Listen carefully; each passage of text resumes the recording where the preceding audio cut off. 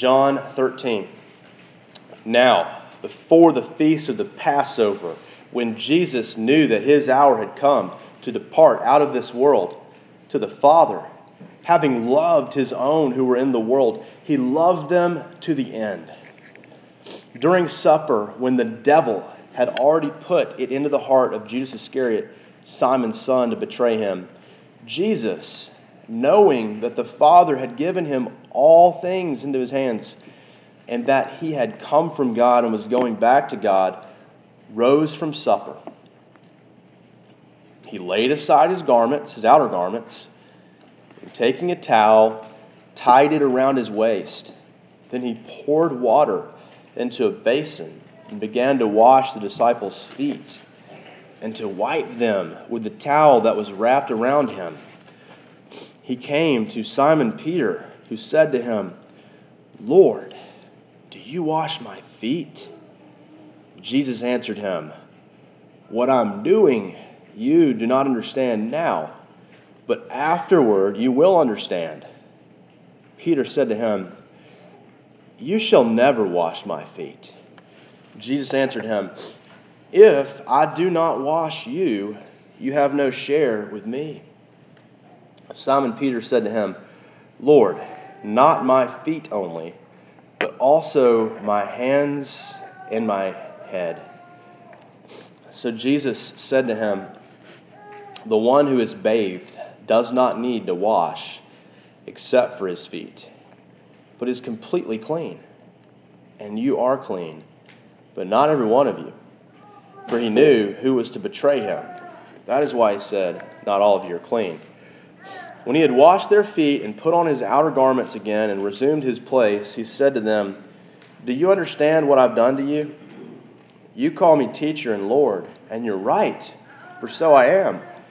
If I then, your Lord and teacher, have washed your feet, you also ought to wash one another's feet. For I've given you an example, that you also should do just as I have done to you. Truly, truly, I say to you, a servant is not greater than his master, nor is a messenger greater than the one who sent him. If you know these things, blessed are you if you do them. For I am not speaking of all of you. I know whom I've chosen, but the scripture will be fulfilled. He who ate bread has lifted his heel against me. So I'm telling you this now, before it takes place, that when it does take place, you may believe that I am he. Truly, truly, I say to you, whoever receives the one I send receives me. And whoever receives me receives the one who sent me." Amen.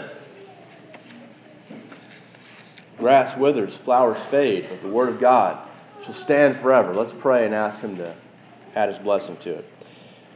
Dear God, there is nothing we can do apart from you visiting with us and speaking to us. There's no way we can effectively, adequately, comprehensively understand and explain all these things and hear the words applied to us individually without your help, your desperate help for us. We need you, Lord, to help us to understand and to live as those who've been washed.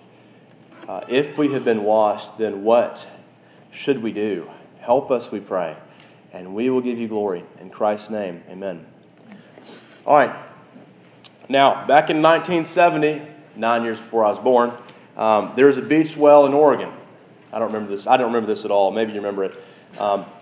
There's a beached well. It was a 450-ton well. I may be off by a factor of 10 there. I have no idea. It's big, massive. Beached well. So what are they going to do with this well? They've got to do something about it. It's going to start decaying, and it's going to get ugly. So they had an engineer decide what they're going to do is they're going to load it up with dynamite on the shore side, not the ocean side, and they're going to blow all the whale pieces into the ocean. That's what they're going to do. So they load it all up with dynamite, and they've got a detonator. How many of y'all have seen this video? Some of you, the infamous exploding whale. They interviewed the guy on camera, and he said, "I'm confident it will work. The only thing is we're not sure exactly how much explosive it will take to disintegrate this thing so that seagulls and crabs and whatnot can clean it up." So the guy who's on the TV, on the video, wearing a hard hat, told him on camera, I'm confident it's going to work. But it didn't go as they had planned. They had moved everyone back a quarter of a mile before they blasted this whale into smithereens. But you can see people running as they detonate the bomb, as blubber and huge chunks of whale come raining down upon them. Parked cars further than a quarter mile were smashed to pieces by dead whale. No one was hurt, but small pieces of whale remains were flicked all over everybody in the area. It was gross. The pieces went into the air, were of all sizes. The piece that flattened that car that I mentioned was the size of about a coffee table. Coffee table size whale. Probably about the size of this table in front of us today. Flattened a car. The blubber was so dense that a piece as big as the tip of your finger can be like a bullet and kill you. And so the guy said, I'm so happy and so thankful that nobody got hurt, nobody got killed, because I don't think this thing would have lasted all these years had it been a more serious incident than this. It's funny now we can look back on it, and the guy was interviewed about it. He recently died. That's why I thought about this thing, the guy who was there responsible for this. And so they've learned a lot that that's not the way to do it. It's not a good thing to blow up a whale and hope for it to blast all one way, and it was infamous. So that video, if you've seen it, you're one of a really big club of people. That is the fourth most watched video in the history of the internet. Fourth most watched. That's kind of cool. All right, so there you go. So they had a problem on the shores of Oregon. They didn't have a good answer for. No solution. Couldn't solve it. It was a disaster. Cars were destroyed. People got dirty. And then think about the cleanup of that. They had a dirty mess on their hands. We have a dirty mess before us, people. We are sinners. None of us know what to do with it. None of us know how to adequately deal with that. And we don't really get the significance of actually finding Jesus, who is the answer to that. And if we did, it would utterly transform our lives forever. It's a beautiful thing. And that's the proposal today, is that if we really do dig down and understand and unpack this, it's going to be enormously whale-like proportions for our life. It's going to be enormously helpful for us. You can't walk away from this unchanged. So today may change us. Okay, so we're going to look at 3 points. This is what Jesus is going to do for his disciples is going to wash them. And so we're going to look at a washing from whom, and then a washing to whom, and then so does that mean so-and-so, ... All right, so washing from whom. So just 4 real quick things I want to say about who this washing comes from. Now, the washing, and obviously, if you weren't asleep during that, you heard it was Jesus who washed the disciples' feet. He's the one who loved his people in the world. He loved them to the end. First thing you got to know about Jesus, he loved these people. And he loved them to the very end. He is sitting at the table, and he is going to die the next day. And he stands up from dinner, takes off his outer garments, and begins to wash the feet of his disciples in order to teach them something. He loved them to the end. God loves his people. Don't forget that. That's the first thing. Verse 1, having loved his own who were in the world, he loved them to the end. You are on his heart and mind when he is dying. When Jesus is dying, that's what he's thinking about. He loved them to the end. If you're in that them category, praise the Lord today. He loved you. Secondly, he's the one who has the power. Look at verse 3. Jesus, knowing that the Father had given all things into his hands and that he had come from God and was going back to God, So he has confidence that he has all the power. The Father had given him all the power. And what does he do with the power? He washes his loved one's feet. Verse 2 says Judas is there. Satan had entered his heart. And what he could have done, being the one who has all the power, is he could have dispatched some angels and had them take Judas out. He could have publicly uppercutted him and roundhouse kicked him and destroyed him if he has all the power. Just thinking hypothetically here, he could have taken him out. But he didn't. He bowed down, and the far greater thing was to wash the disciples' feet so that they could understand exactly what he's doing on the cross the next day and how to get to that cross. He did this. He was not going to eliminate the means that was going to bring him into death. He was going to die for them. He had all the power, and he laid down his power, or actually took up the cross, a better way of saying it.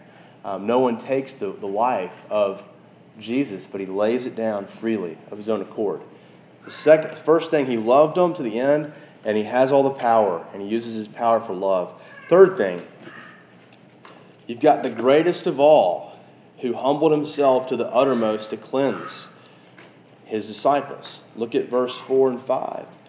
He lays aside his outer garments, takes up a towel, tied it around his waist. Then he poured water into a basin and began to wash the disciples' feet and wiped them with the towel that was wrapped around him. Verse 12. When he had washed their feet and put on his outer garments and resumed his place, he said, "Do you understand what I've done to you?"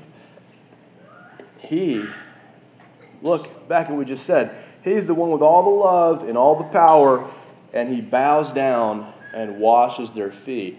In context, first century extra-biblical documents say that no one would have required even their least favorite servant to wash their own feet, or a master to do that for. A master would never require a servant to do so. And so the master bows down, takes off his outer garments, and starts washing feet of his servants, his friends. It's absolutely unbelievable. The greatest of all humbled himself to cleanse the small because he thought they were great. He loved them. Fourth, finally, about the one whom this washing is from. The one who would wash them would even wash his own worst enemy, his frenemy, somebody who's supposedly a friend, but is actually an enemy. Judas. Look at verse 10, second part of it. And you are clean, but not every one of you. For Jesus knew who was to betray him, and that's why he said, not all of you are clean. He washes the foot of the one who's going to sort of take his foot and kind of put it on his neck and try to kill him tomorrow. He's going to bring the soldiers and sell him out for 30 pieces of silver. He's going to wash the same foot that's going to kick him. He's going to wash that. And there's a real sense in which we can all identify with Judas. We can all identify with him. We've all been there. We're supposed to be Jesus' friends, but we act like his enemies. This is the one who washes us. The one who knows we're going to sin against him, betray him, and have sin against him. He washes enemies' feet. The question is, what are we going to do with that? Are we going to turn and believe in him, or are we going to abide in unbelief forever and run from him? That's the question before us. We've all got to answer that. It's a washing from this God. That's who he is. Are we going to continue on in rebellion the rest of our days? Or are we going to turn from our rebellion and love him and begin to wash others' feet? It's a washing to whom? Secondly, a washing from this God who loved them, who has the power, who humbled himself to the uttermost to cleanse those who were low, and would even cleanse his own enemies. Okay, that's true. Secondly, it's to whom. Let's talk about the to whom here. First, actually just two things here. First, To those, this washing is to those who by necessity must be washed. Look at verse 8. Peter said to him, "You shall not wash my feet." Never. Jesus answered him, "If I do not wash you, you have no share with me." Brothers, sisters, fathers, mothers, Jesus says, if you are not washed by Jesus, you have no share with him. You must be cleansed. You must sit and be ministered to by Jesus. You cannot cleanse yourself. You're utterly incapable of doing so. You must let the Lord of the universe bow down and wash your feet. What a command. What a need. You mean you're telling me I have no ability to do something? Now, every day I walk around knowing I can do anything I want to do. Everybody knows you can do anything you want to do, and the proof of that is Google. You can solve any problem. I had a Buzz Lightyear toy I couldn't figure out last night how to get the batteries out because he has a complicated backpack. And so it had fake screws. And so I started trying to use a screwdriver on these fake screws, and it wouldn't come off. So what did I do? I got on YouTube, actually, and typed in Buzz Lightyear, remove batteries. Some nice man had recorded a 2-minute video, which instructed me on how to pop off the backpack so I get to the battery pack. I can do anything, honestly. I'm not smart in and of myself, but I can find the answer, right? And you know you can too. But like the exploding whale, there is no answer here. You must be washed, or you have no part with him. It's by necessity you must be washed. And so, secondly, to whom this is given, the washing is given, is that we're so corrupted and unclean we cannot wash ourselves. But notice the distinction Jesus makes when Simon Peter has a novel idea. Simon Peter says, well, if I've got to be washed, then just wash everything. Just wash everything. But for the purpose of the illustration, that was not good. What Jesus was trying to say here is not that I'm going to give you a shower or a bath. He's saying, I'm going to wash the parts of you that are so corrupted and so you can't reach them. It's like when you've been working out and you're all bowed up like this, you can't get to your back. You can't wash your back. You can't get to that spot. That's that middle part. You can't get there. You can wash in the shower, get out, and immediately your feet are dirty again. The crud in your feet. You put your shoes on, you've got crud on your feet. Feet are nasty. I wear Chacos. I work in campus ministry. I can wear Chacos to work. And my feet are disgusting. You don't want to see them? Put the shoes on. Okay, that's why we put on shoes, because our feet are gross. We cover them. You get out of the shower, you start walking immediately, you've got problems again. It's the crud you can't wash. That's what he came to wash. The stuff you can't help. There's no solution. There is no video. There's no instruction on how to do this. The instructions of how to glorify God actually show you how much you fail. They just say, you're in need. You're dirty. The law of God tells me I need Jesus. And it says I'm cursed if I rely upon the works of the law. If I rely on the works of the law to present myself as holy and blameless and clean, then I am cursed. Galatians 3:1 says. You've got to realize you can't cleanse yourself. And so this is a washing from the one who can and has the power to cleanse anyone, and it's to people who are absolutely helpless. Absolutely helpless. Have you found yourself to be absolutely helpless and called out to Jesus and said, rescue me, cleanse me, is the question. So you're saying that he can wash me, and he chooses to do so. And he chooses to do people who are confused. He chooses to wash people who are confused, like Peter, who don't understand that they can't cleanse themselves. People like us.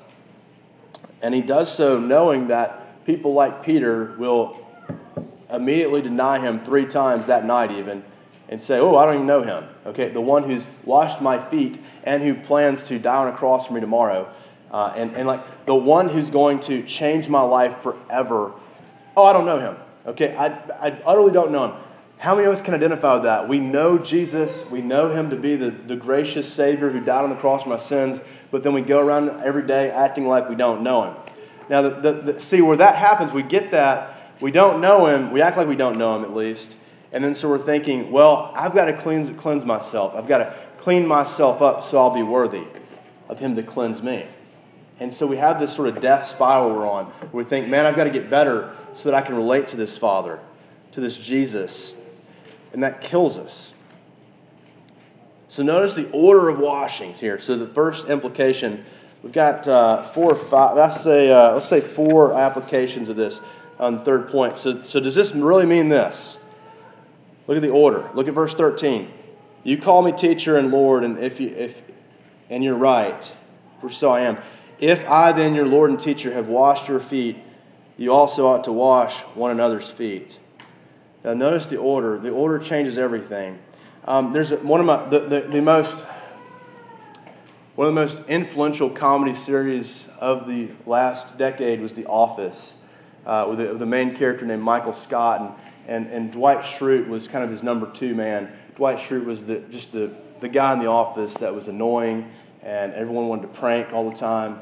And maybe you've been there in that sort of a situation where there's a guy who he really is power hungry and wants to lord power over everybody else. And so you just take glee out of kind of making his day a little more difficult. Well, Jim Halpert and Pam Beasley, who are in the office, come up with this amazing prank on Dwight K. Schrute.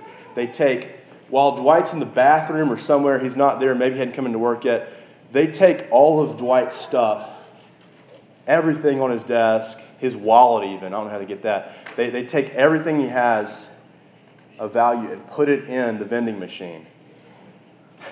And so he's like, wow, all my stuff's in the vending machine. What am I going to do? So he reaches for his wallet and he doesn't have it. He has no money to buy it back. Okay, so his wallet is actually under E3. So he has to find the money to get his wallet back, 75 cents to get his wallet back, so he can start plugging nickels in there to get his stuff. Well, so, Jim and Pam think it's hilarious, and so they throw a bag of nickels and quarters and dimes at him and say, here, have at it, knock yourself out. So I say that to just bring it back to us here, is that order is very important.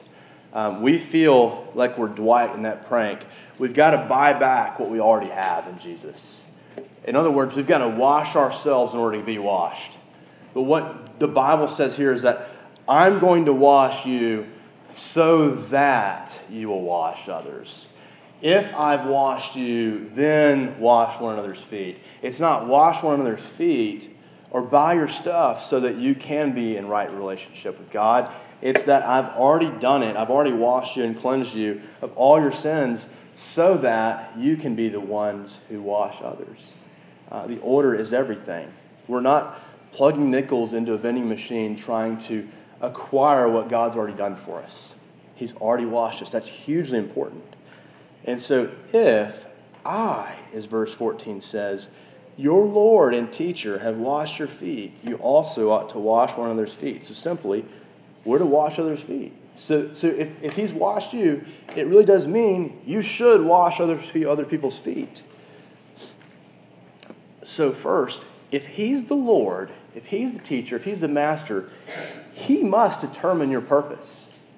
If he's the Lord and he's the teacher, where else are we going to go for our purpose in life? The master, Lord, and teacher. That's who we go to. He determines your purpose. He calls you to something greater than self-obsession, which we're all guilty of. Greater than self-obsession. We're part of something larger than ourselves.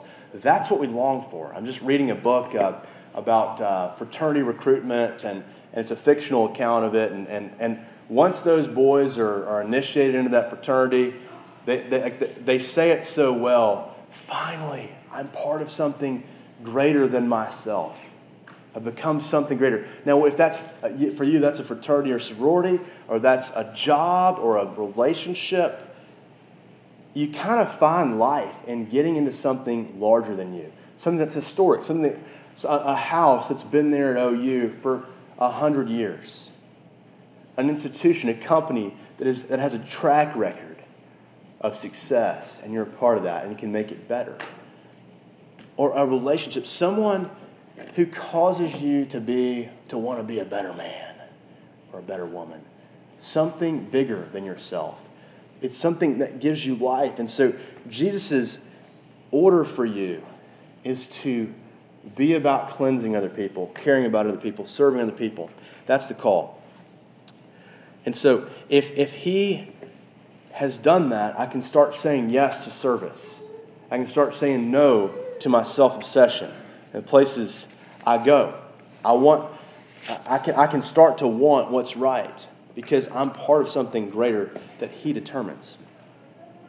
In verse 15 it says, "For I have given you an example that you also should do just as I've done to you." Now, I want to just camp out on that word should for a second. Because when you hear it, you didn't hear should. Okay, when I read it, you heard you must. You're required. This is how you live. If you don't do it, you will die. You heard this is what you've got to do. Your requirement is you shall wash other people's feet. Because you don't believe he's a father, you believe he's a slave master. I think that also sometimes. And that's kind of what I saw this week as I'm looking at it and thinking through this text. I'm looking at it and I'm saying, it should. It's advice. It's counsel. It's like when I don't know what to do with my car, I call my dad. I say, I don't know how to fix this. My shower's messed up. How do I do this? Here's what you should do. Here's what you should do. When you're thinking about investments, you call somebody who knows and they say, here's what I think you should do. It should. The word is should. In the Greek, it means should. Should. Here's what you should do. If you're wise, you would do this. You'd follow Jesus' example. Because, look, following the example is not, and it never will be, the instrument whereby we're justified or the grounds for our being washed. What we have been called into is strictly by grace, meaning we didn't do anything to earn it. We're forgiven according to his mercy and unmerited favor upon us. He cleansed us by Jesus already. And so we're not trying to re-earn that. The word from Christ is should. This is what you should do, not what you must do in order to please me and to be in my house with me. You're already in. You're already well-pleasing because I've cleansed you. Now this is what you should do. So stop trying to prove yourself every day of your life by trying to follow that example. If that's what you're trying to do, stop it. Rest. Otherwise, you're not believing in Jesus, you're believing in yourself. Sacrifice and service should be what we're about. It should be what we're about. If we're working according to our design, if we're really believing that we're forgiven, we can get over ourselves and stop trying to prove ourselves to everybody.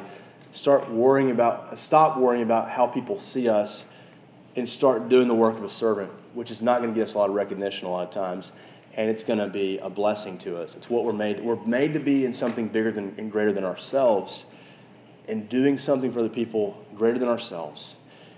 So Jesus here, note, he is our example. Second point, he's our example. He's the truest human you could ever know.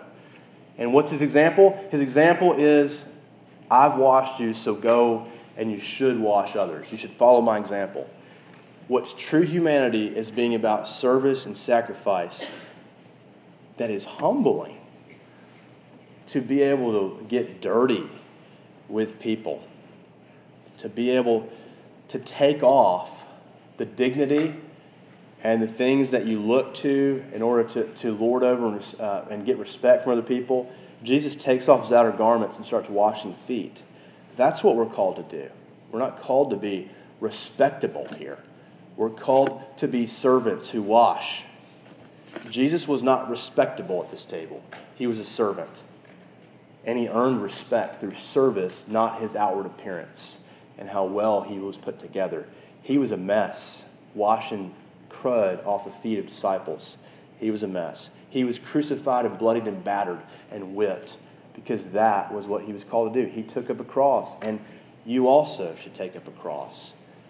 We're not called to look respectable. We're called to serve. Third, knowing Jesus makes us blessed and happy. 17, look at verse 17. If you know these things, blessed are you if you do them. If you start to sacrifice, knowing this Jesus, you're going to fulfill your purpose and you're going to be happy. You're not going to be frustrated and unhappy all the time. There's a greater way for you than obsessing about yourself. Start thinking about others, washing other people's feet, looking to serve, and you're going to finally get over yourself. There's going to be a blessedness and happiness. Knowing Jesus, it says there, blessed are you. In the Greek, that means blessed are you. Okay, like it's there. I gotta stop using that one, okay? But it's actually there. Blessed are you.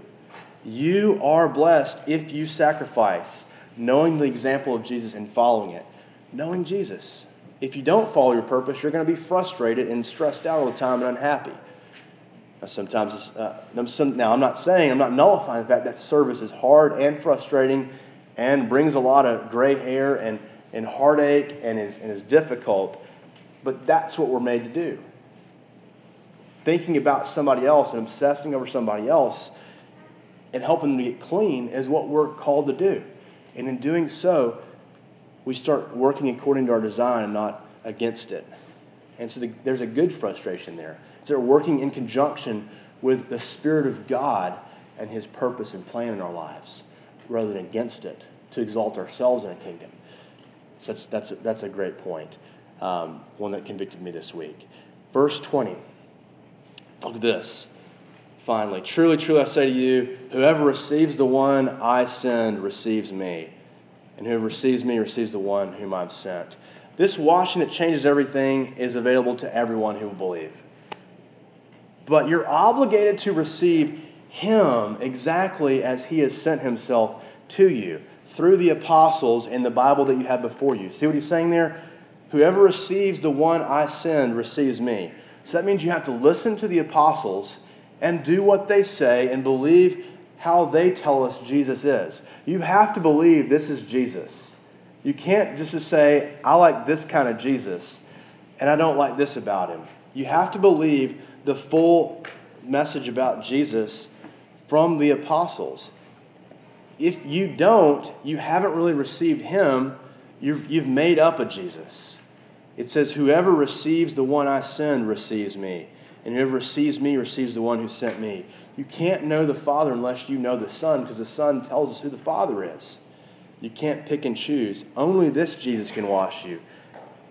And so you may be frustrated with Jesus, but go back to that sweetness that you taste about Jesus. Go back to the sweetness and let Him change you in all that.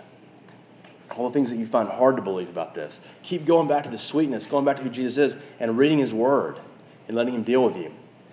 And in doing so, it's like this Jesus is sort of like, maybe you might think of Him as an acquired taste. Take something that's bitter at first, like coffee, and then eventually, after you get tired and older, and you start drinking it every day, then you start to like coffee. But otherwise you don't. And no, it's not like that at all. Jesus is not like coffee. Scrap it. Jesus is not an acquired taste. He's a forgotten taste. We're so quick to forget Him. We know He's sweet, but then we forget Him. We absolutely turn away from His Word and forget. Like looking into a mirror and forgetting what we look like. That's the analogy that James uses. Now, you've all been there. You've all forgotten taste before. You find yourself at Thanksgiving remembering just how sweet that is. You forget about it every year, but then it's freshly there. You go to your favorite restaurant, or maybe a restaurant you've forgotten about. You're like, wow, that really is good. I've forgotten how good that was, how good that tastes. Maybe it's being reunited with an old friend. You're like, man, we haven't seen each other in 5 years, but it is life-giving to be with that person. That taste, that sweetness, we recover it. All right? And so what about life? What about dealing with uncertainties? What about being scared, afraid, knowing God's will for you? Getting over that self-obsession It's going back to the one who's washed you, going back to the one who's washed you, and seeing what he's done. Let me show you a story that would, I think, illustrate how we would change if we served. Now, it's from the second book of the Chronicles of Narnia called Prince Caspian. There is a mouse in that story named Reepicheep. Okay, Reepicheep, he was, legend has it that he was descended from the mice who gnawed the ropes off of Aslan when he was bound to the witch's table. And so he's this legendary mouse. And so because he was a part of that line, he's now able to talk. And so he's one of these talking animals in Narnia. Well, Reepicheep, in the big battle at the end of Prince Caspian, loses his pride and dignity, his tail. His tail is chopped off by some enemy. And it's humiliating. So he goes and sulks back there. You know, there's all these casualties of this war. And he goes to Aslan and he begs Aslan to restore him. And Reepicheep's kind of a jerk. I mean, honestly. He's mean to everybody. He's pugnacious. He's got a Napoleon complex. He's the shortest guy in the army, and he has to prove himself all the time. And Aslan is about ready to deny his request. But then, out of the blue, a dozen mice come marching up to Aslan and say, look, if this is what our leader has to endure, if he has to have his tail cut off, we're going to make being a mouse being about having a tail cut off. And so, where do we line up to get our tails chopped off also? 12 mice willing to follow their leader in having no tail, having to have their tails cut off. And so Aslan looks at this and he's like, this man has given, or this mouse has given it all for these who follow him. And he sees that, sees his service, and he has the tail restored. He makes him whole. And so when you see the connection there is when you see a servant leader, you become a humble servant. When you see Jesus, you become like Jesus. You want to be like him. If that's the path he has to go, I want to be that. And so we're all like the 12 mice in that regard when we really understand this is the one who washes us. But then, our calling is to wash others. Our calling is to be leaders. Those who will get our tails cut off and show other people. We are that kind of people. We are that kind of leader. That's what a church is. And so our calling is to wash others so that we can be an example to compel those we serve to wash others. If you serve, if you fight for people like Reepicheep did, like Jesus did, people or mice would follow you into humility and service. If you get over trying to protect yourself like Reepicheep did, like Jesus did, others will get over protecting themselves. This truth that Jesus washed you is the truth that changes everything. If you have nothing to lose and nothing to prove, others are going to learn how to do that also. You will have a dozen mice following you. Right behind Jesus. If you're following Jesus into self-sacrifice and giving, you're going to have a dozen mice following you. We'll all have a dozen mice willing to go to the hard places because we've been there first and we've shown them the way. We've looked deeply at our hearts and seen a Jesus who can cleanse us to the uttermost. And that's the gospel. That's the grace of God. Let's praise him for it. Let's pray.